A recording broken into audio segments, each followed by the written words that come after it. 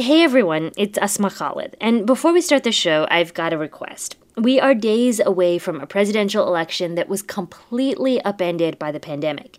It changed how we reporters at NPR had to cover this election, and it made our partnerships with local NPR stations more essential than ever.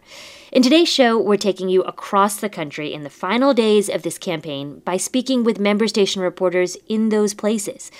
All of us depend on your financial support, and we know that a lot of you are struggling right now. But if you are in a position to do so, please take a moment and donate to your local NPR station. You'll be funding all of us on this podcast and the reporters in your local communities. Just head to donate.npr.org/politics to get started. This is Molly from Minneapolis, Minnesota. I'm currently trying to hold back my laughter after hearing the podcast episode where my partner of 4 years talked about hypothetically proposing to me. Oh, man. And hearing this 4 days after I said yes. This podcast was recorded at 11:26 a.m. Eastern Time on Friday, October 30th. Things may have changed by the time you hear this podcast, but hopefully I will continue laughing for many more years with this wonderful person. I'm glad it worked out. I was like that. Congratulations to you all. Hey there, it's the NPR Politics Podcast. I'm Asma Khalid. I cover the presidential campaign. I'm Domenico Montanaro, senior political editor and correspondent. And Domenico, you are out today with your final pre-election electoral map analysis. It published online this morning at npr.org. And it shows Biden with an edge, but it still looks like this race is awfully tight. Oh my gosh, this means Election Day is really close, Asma.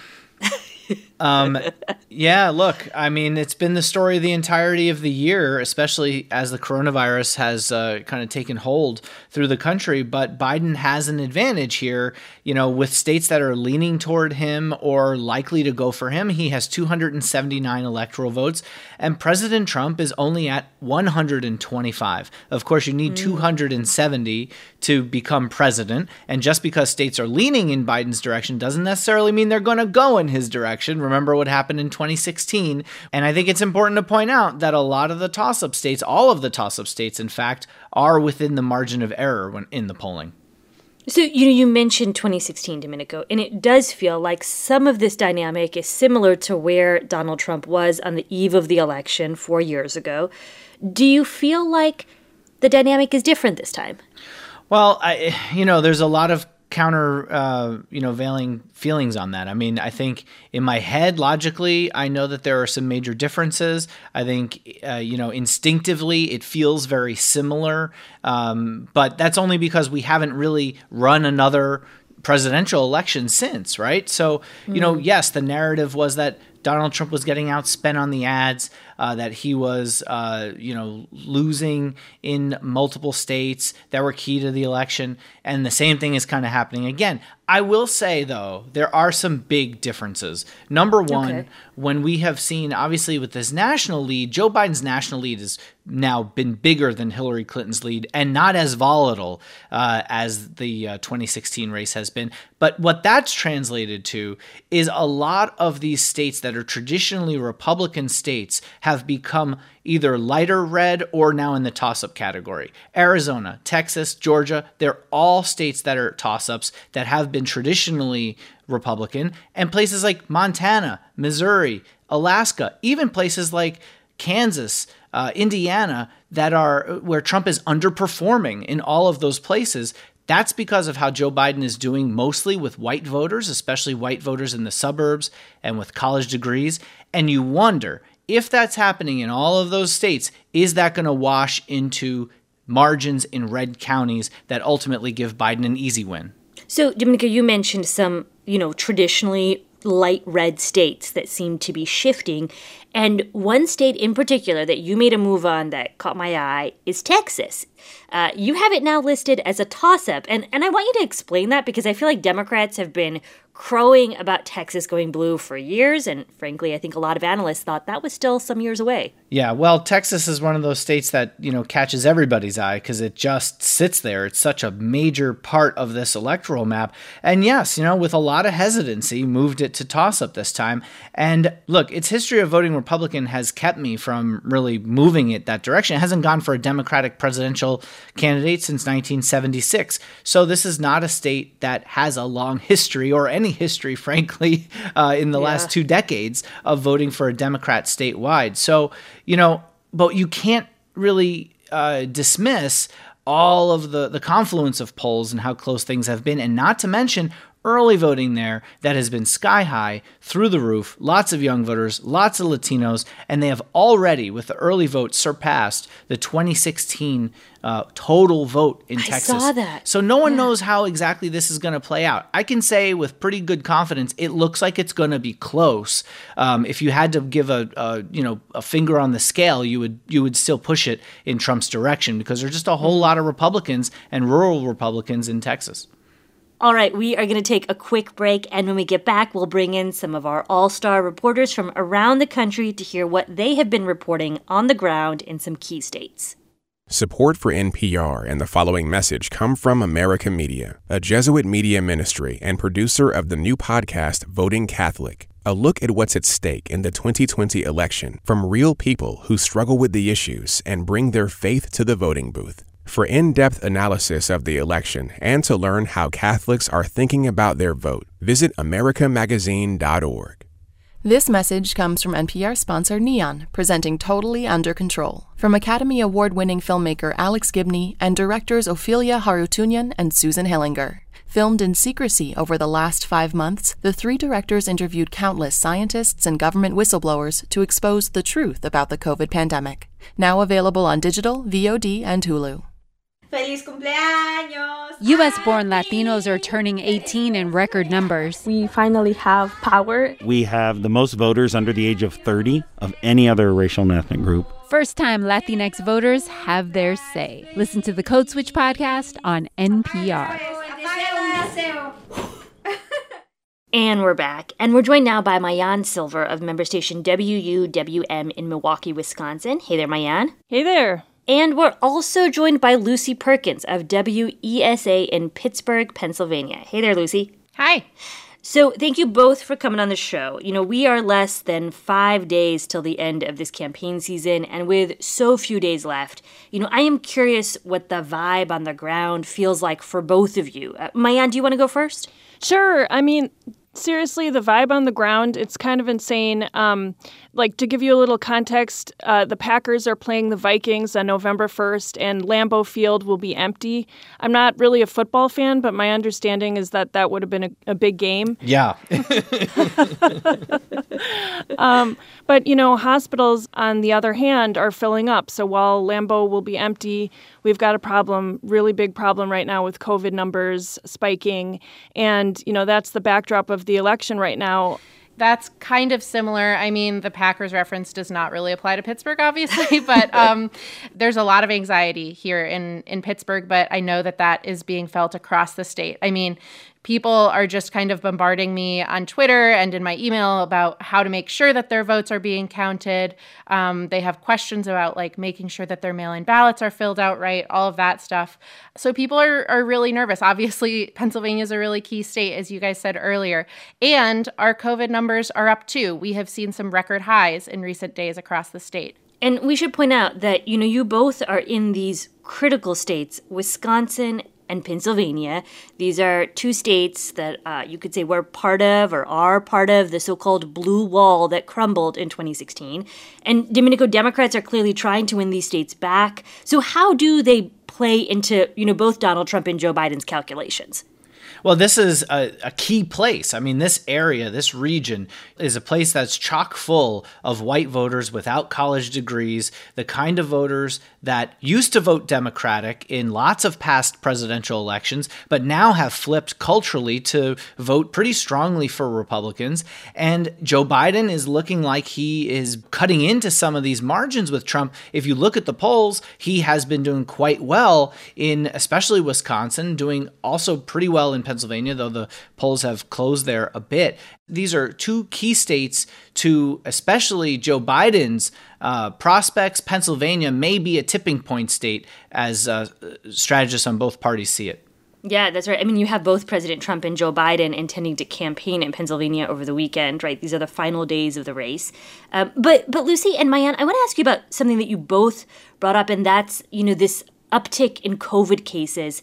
The pandemic, it feels like, has been this huge force throughout the entire election season. And how have you all heard it playing out, politically with the voters that you've been speaking with? I mean, COVID is a really big issue here, and I'm sure everyone has been paying attention to these suburban voters and how they may be flipping toward Biden. But the way that I'm seeing that play out here in the suburbs of Pittsburgh, which are pretty red — Pittsburgh's a blue stronghold, but it gets Republican pretty quickly — is that, a lot of suburban women are kind of over trusting Trump to handle this pandemic. So they will be voting for Biden. I've also heard other Republicans say, I don't know if I can really stomach voting for Biden, but I definitely am not voting for Trump. They're still planning on voting. They're just going to vote for Republicans farther down the ballot and perhaps leave the top of the ticket blank. So it definitely sounds like there are a lot of voters who seem to be shifting away or soured on Trump from what you're picking up there, more than Trump sort of going on offense. Yeah, I think that is definitely fair. And one thing that you are seeing here too is after the 2016 election, there were all of these small grassroots groups of retired older white women who have kind of said enough, and they started their own grassroots groups and have been organizing ever since. And I think that's a really good indication. I was emailing with one voter in the suburbs here, and I said, how does this feel different than 2016? And she said, well, in 2016, I wouldn't be emailing with reporters because I wasn't really engaged, and now I am. Wow. Yeah, on that note, we have a pretty standard poll in Wisconsin, the Marquette poll. One of the latest ones shows that about 60% of people disapprove of Trump's handling of the pandemic. But, I've spoken with Trump supporters, and not a lot is shifting their support for him. So at the same time, Lucy, that you're finding that there are some people that are shifting, there's definitely a block of people that are basically, we basically like everything that he's doing. I spoke with some voters at a Menards. There was a guy named Alan Ciesmeyer, and he voted for Trump in 2016 and will vote for him again. But he admitted that Trump probably should have been wearing a mask when he got COVID. But he doesn't feel the government should be regulating people's behavior, kind of like a don't tread on me kind of mindset. I don't think he talked up the importance of them as much as he probably should have. But, again, it's up to us to solve this problem. I don't think it's not a federal issue. I mean, we have a mask mandate in the state of Wisconsin by the governor, and that's not being enforced. So how do you enforce it across the country? I just think we have to be responsible for our own actions, and it's up to us to police ourselves and do the right thing.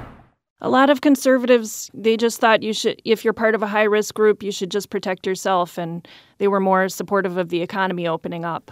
Well, you would expect that Republicans would stick pretty strongly with President Trump. We've certainly seen that nationally and across lots of states. But what are you hearing from swing voters? Have you picked up on anything, maybe even in Milwaukee County, which I know is one of the most polarized counties in the country, that you're hearing there? Is there any hesitancy with President Trump and how he's handled COVID, or are they sort of sticking with him? Yeah, what's interesting is that I think there's a really strong movement in Milwaukee County right now. You see a lot of Biden signs. You see a lot of people trying to change the COVID landscape. For people who oppose President Trump and some swing voters that I've spoken to in a little more like suburban areas outside of Milwaukee, they just really say they need a respect for the facts and for the science, and they're really turning on empathy and basic human decency as kind of an issue for them. Before we let you go, Maayan and Lucy, I have a question for both of you. You're both in states that have had lawsuits that have bubbled up in recent days, even up to the Supreme Court around the regulation and the counting of mail-in ballots. And I'm curious if the decision in those cases, if you can just explain that for a minute, has at all affected what the race or the campaigns feel like on the ground. Well, in Pennsylvania, the state has just been riddled with election-related lawsuits. And one of the most recent ones was allowing mail-in ballots that were postmarked by Election Day and received up until 5 p.m. On Friday, November 6th, to be counted. So that is something that's now allowed. I'm not seeing a huge change on the ground here. I mean, for so long, we've just been hearing from Republicans that they don't trust the mail-in ballot system, and from Democrats that you need to vote by mail and you need to vote early. I will say that our top election official here in Pennsylvania said just a couple days ago, the mail's too slow at this point to get your ballot in. I don't care what any sort of court ruling says. Get your ballot in now, even if you have a few extra days to make sure that your county officials receive it. Just drop it off in person right now. Yeah, it's kind of the same thing in Wisconsin, Lucy. So the decision that the Supreme Court came out with was basically blocking an extension of about 6 days for people to return their mail-in ballots in Wisconsin. So now people have to return them by 8 p.m. on Election Day. But, it's going to affect things because there will be ballots that won't be counted because of that ruling. But we've known about this election. We had a pandemic election in April, the primary. And, Democrats especially, have been really pushing people to make a plan and do all that stuff. So, there will be procrastinators and that kind of thing and people who haven't returned their ballots. But both sides kind of say that we've known about this for a long time. And one more thing, Wisconsin is so narrowly decided. Trump won by fewer than 23,000 votes in 2016. And so, as the Democratic head of the Democratic Party said, even a gust of wind could change the results in Wisconsin. So, everything matters. Yeah, look, a gust of wind could certainly change not just the votes, but how much people decide to go out and vote, as Republicans are banking on so much vote on Election Day. And by the way, Lucy, the people's feelings about Election Day, I wonder how they're going to be affected because the Steelers are undefeated right now, 6-0, and they're playing the Ravens, their arch enemy. So that's Sunday at 1 o'clock. Things could be very different for them than how they feel by Tuesday. That's true. All right. Well, it is time for a break. Thank you both, Maayan and Lucy. We really appreciate it. Thank you so much. Thanks. And good luck to both of you reporting on these last few days. When we get back, we're going to talk about 2 more key states, Florida and Arizona. This message comes from NPR sponsor Simon & Schuster, publishers of The Upswing, How America Came Together a Century Ago and How We Can Do It Again, by sociologist and political scientist Robert D. Putnam. Putnam's analysis of economic, social, and political trends over the past century demonstrate how we have gone from an individualistic I society to a more communitarian we society and then back again, and how we can become a stronger, more unified nation. The Upswing by Robert D. Putnam, wherever books are sold. On the next episode of Louder Than a Riot, how a law meant to control the mob changed the mixtape game forever. Gangsta Grills is the biggest thing arguably ever in the mixtape's history. Don't tell me that what we're doing is wrong. Listen now to Louder Than a Riot, the podcast from NPR Music. And we're back, and we're joined now by NPR's Kirk Siegler and NPR's Greg Allen. Thank you both for coming on the podcast. Hi, Asma. Sure. So, Greg, let's start with you. You are in Florida, a notorious swing state that is known for these razor-tight margins. And it feels like maybe that's going to be the same story again this year. Both Donald Trump and Joe Biden were campaigning in the state yesterday. Does it feel to you that it is just as tight as it has been in previous years? Well, the fact that both the candidates are here, and of course we've got their surrogates have been here, and the running mate for Biden, Kamala Harris, is going to be here this weekend. It's a sign of how close it is. Polls show it's not quite as close as it was 4 years ago. For that reason, I think people are hoping that it won't run into the late hours. But even 4 years ago, they called the vote here for Donald Trump in Florida well before midnight. And so I think we'll get some results out of here fairly quickly on election night, and that will tell us something about what's going to happen in the rest of the country, presumably. And Kirk, you've been reporting from Arizona, which I am fascinated with because it's not traditionally considered to have been as close or as competitive as a state as we're seeing this year. So explain the dynamic there on the ground. A lot of what we're seeing change, and as Domenico said, moving into a toss-up state, leaning red, leaning blue, toss-up, can be owed to what's going on in Maricopa County. This is, the rockbed conservative county, or it was, home to, Joe Arpaio, the anti-immigration sheriff. But what you're seeing going on now is a lot of new, younger people moving in, a lot of new residents coming from states like California where they may have been priced out. That's changing the voting patterns quite a bit, and you have a lot of Latinos who are coming of voting age. And, there's certainly, it's not a monolithic voting bloc, but, we are seeing certainly more Latinos vote for Democrats. And it's looking as though the state is very much in play for Joe Biden this year. So these are both states, Florida and Arizona, that Donald Trump won in 2016. But this year, Domenico, it feels like those states are very competitive. I mean, that's what your own electoral map analysis shows. So strategy-wise, how would you describe how the candidates have been thinking about these particular states? Well, first of all, this is the Sun Belt now, and it's sort of this, it's typical of the diversifying that we're seeing across a lot of the southern states. You take Arizona, Texas, North Carolina, Georgia, and of course, Florida has always been there, where you're seeing a lot of this diversifying and where now we're seeing Democrats really try to play. And a place like Arizona, where 2/3 of the vote comes from one county in Maricopa County, Joe Biden has really focused in on Phoenix, which is right there in the middle of it all, and trying to turn out the vote there, where Hillary Clinton, remember, lost the state by 3.5 percentage points. There's a Democrat on the ballot, Mark Kelly, for the Senate race, who's doing very well. Florida, a little bit different kind of Latinos in the state, and 10 different media markets, $250 million or more spent on television ads in that state. Really tough, always close. Right, and Joe Biden is outspending Donald Trump significantly here this year. Joe Biden and his friends on the Democratic side.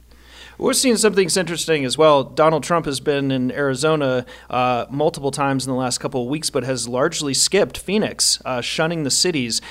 It appears that some Republicans, anyway, may be even writing off Maricopa County, or at least Blue Phoenix, thinking that if you get a big rural turnout, like President Trump did in Arizona, a favorable rural turnout, that if the election in Arizona is close, that may be enough if he holds down his losses in places, of course, like Tucson and Phoenix.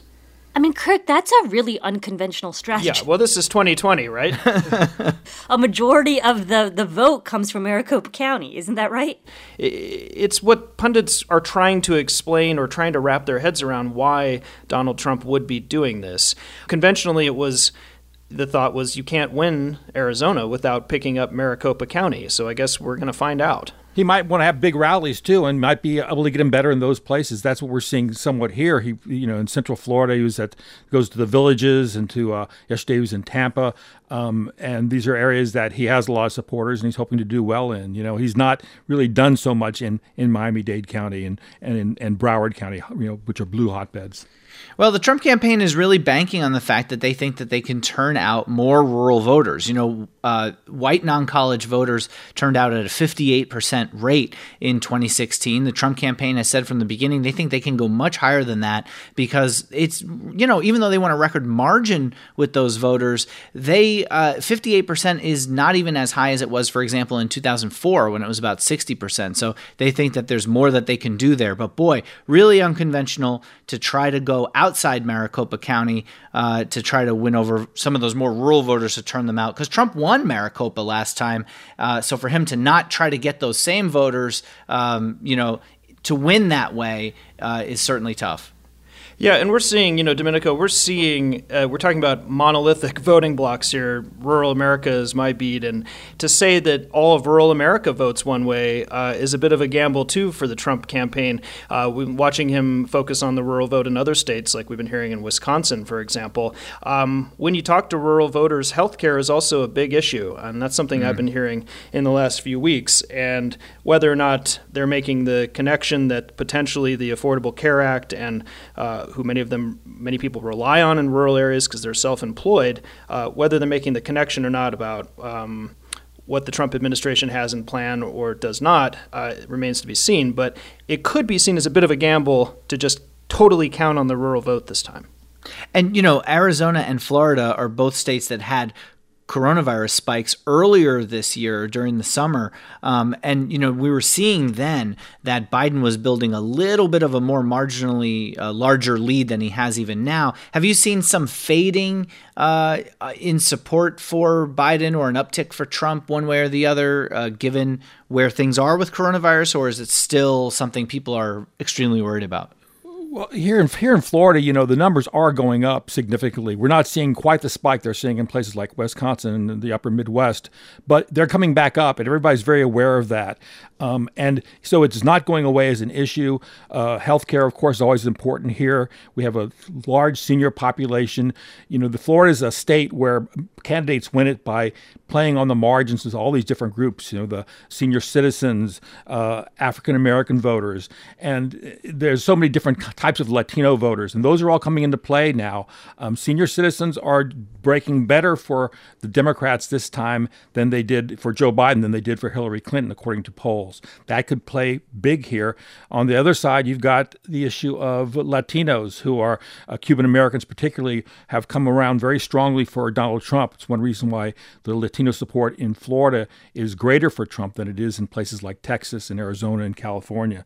So those are just two of the groups, and the campaigns have to play on all those things. But the number one issue is COVID still. Yeah, in Arizona, coronavirus is definitely weighing on voters' minds. It's one of the stories we've been reporting in the last few days.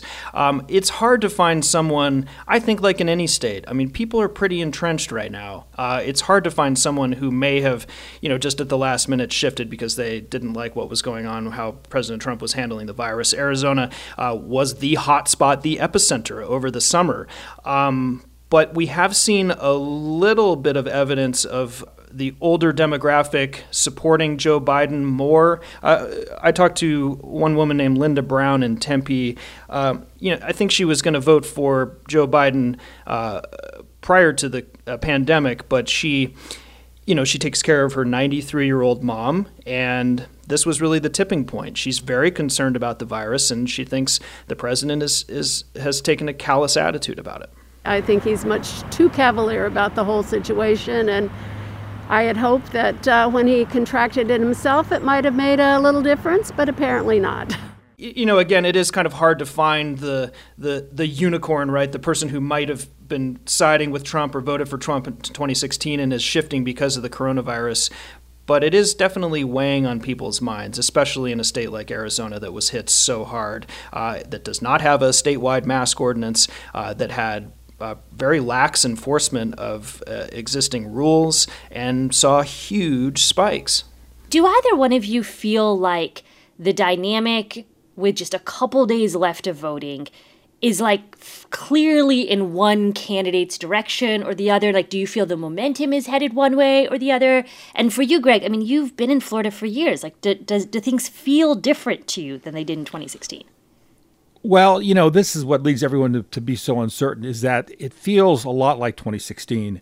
But then you'll talk to analysts and you'll look at what's going on with the early voting. Things are clearly different. The turnout here is just off the charts. I mean, right now we're well over 80% of turnout of 2016. We'll probably be over 100% before Election Day. And then no one can say what's going to happen on Election Day. How many people are going to turn out? Right now, the turnout is favoring Democrats, but Republicans are closing the gap. And if you see a huge surge in Republican turnout on Election Day, that will be a factor. And these are the things that keeps people on edge. You cannot say what's going to happen in Florida because there's so many markets, so many groups, and Trump and Biden are performing differently with each one of these groups. And so you have to, the campaigns are doing all they can to push those votes and get those marginal voters, people who don't come out every 4 years. I mean, you guys are all getting this question too, right? People are asking me, colleagues, friends, well, you're a reporter, you're traveling right now. What are you hearing? Is this like 2016? And not to punt, but I don't look at the polls too closely. And what I've been saying is basically being a reporter in the Trump era, it's never what you think, right? It's always something different and it's always unpredictable. And so I'm not really in a position to give a sense for whether or not it's trending in one direction or another in Arizona in particular. All right, I think we are going to leave it there for now. Thank you to you both. You're welcome. You're welcome. And folks, for those of you listening, remember that you can support all of us on this podcast by supporting your local NPR station. To get started, just head to donate.npr.org/politics. I'm Asma Khalid. I'm covering the 2020 campaign. And I'm Domenico Montanaro, senior political editor and correspondent. And thank you, as always, for listening to the NPR Politics Podcast.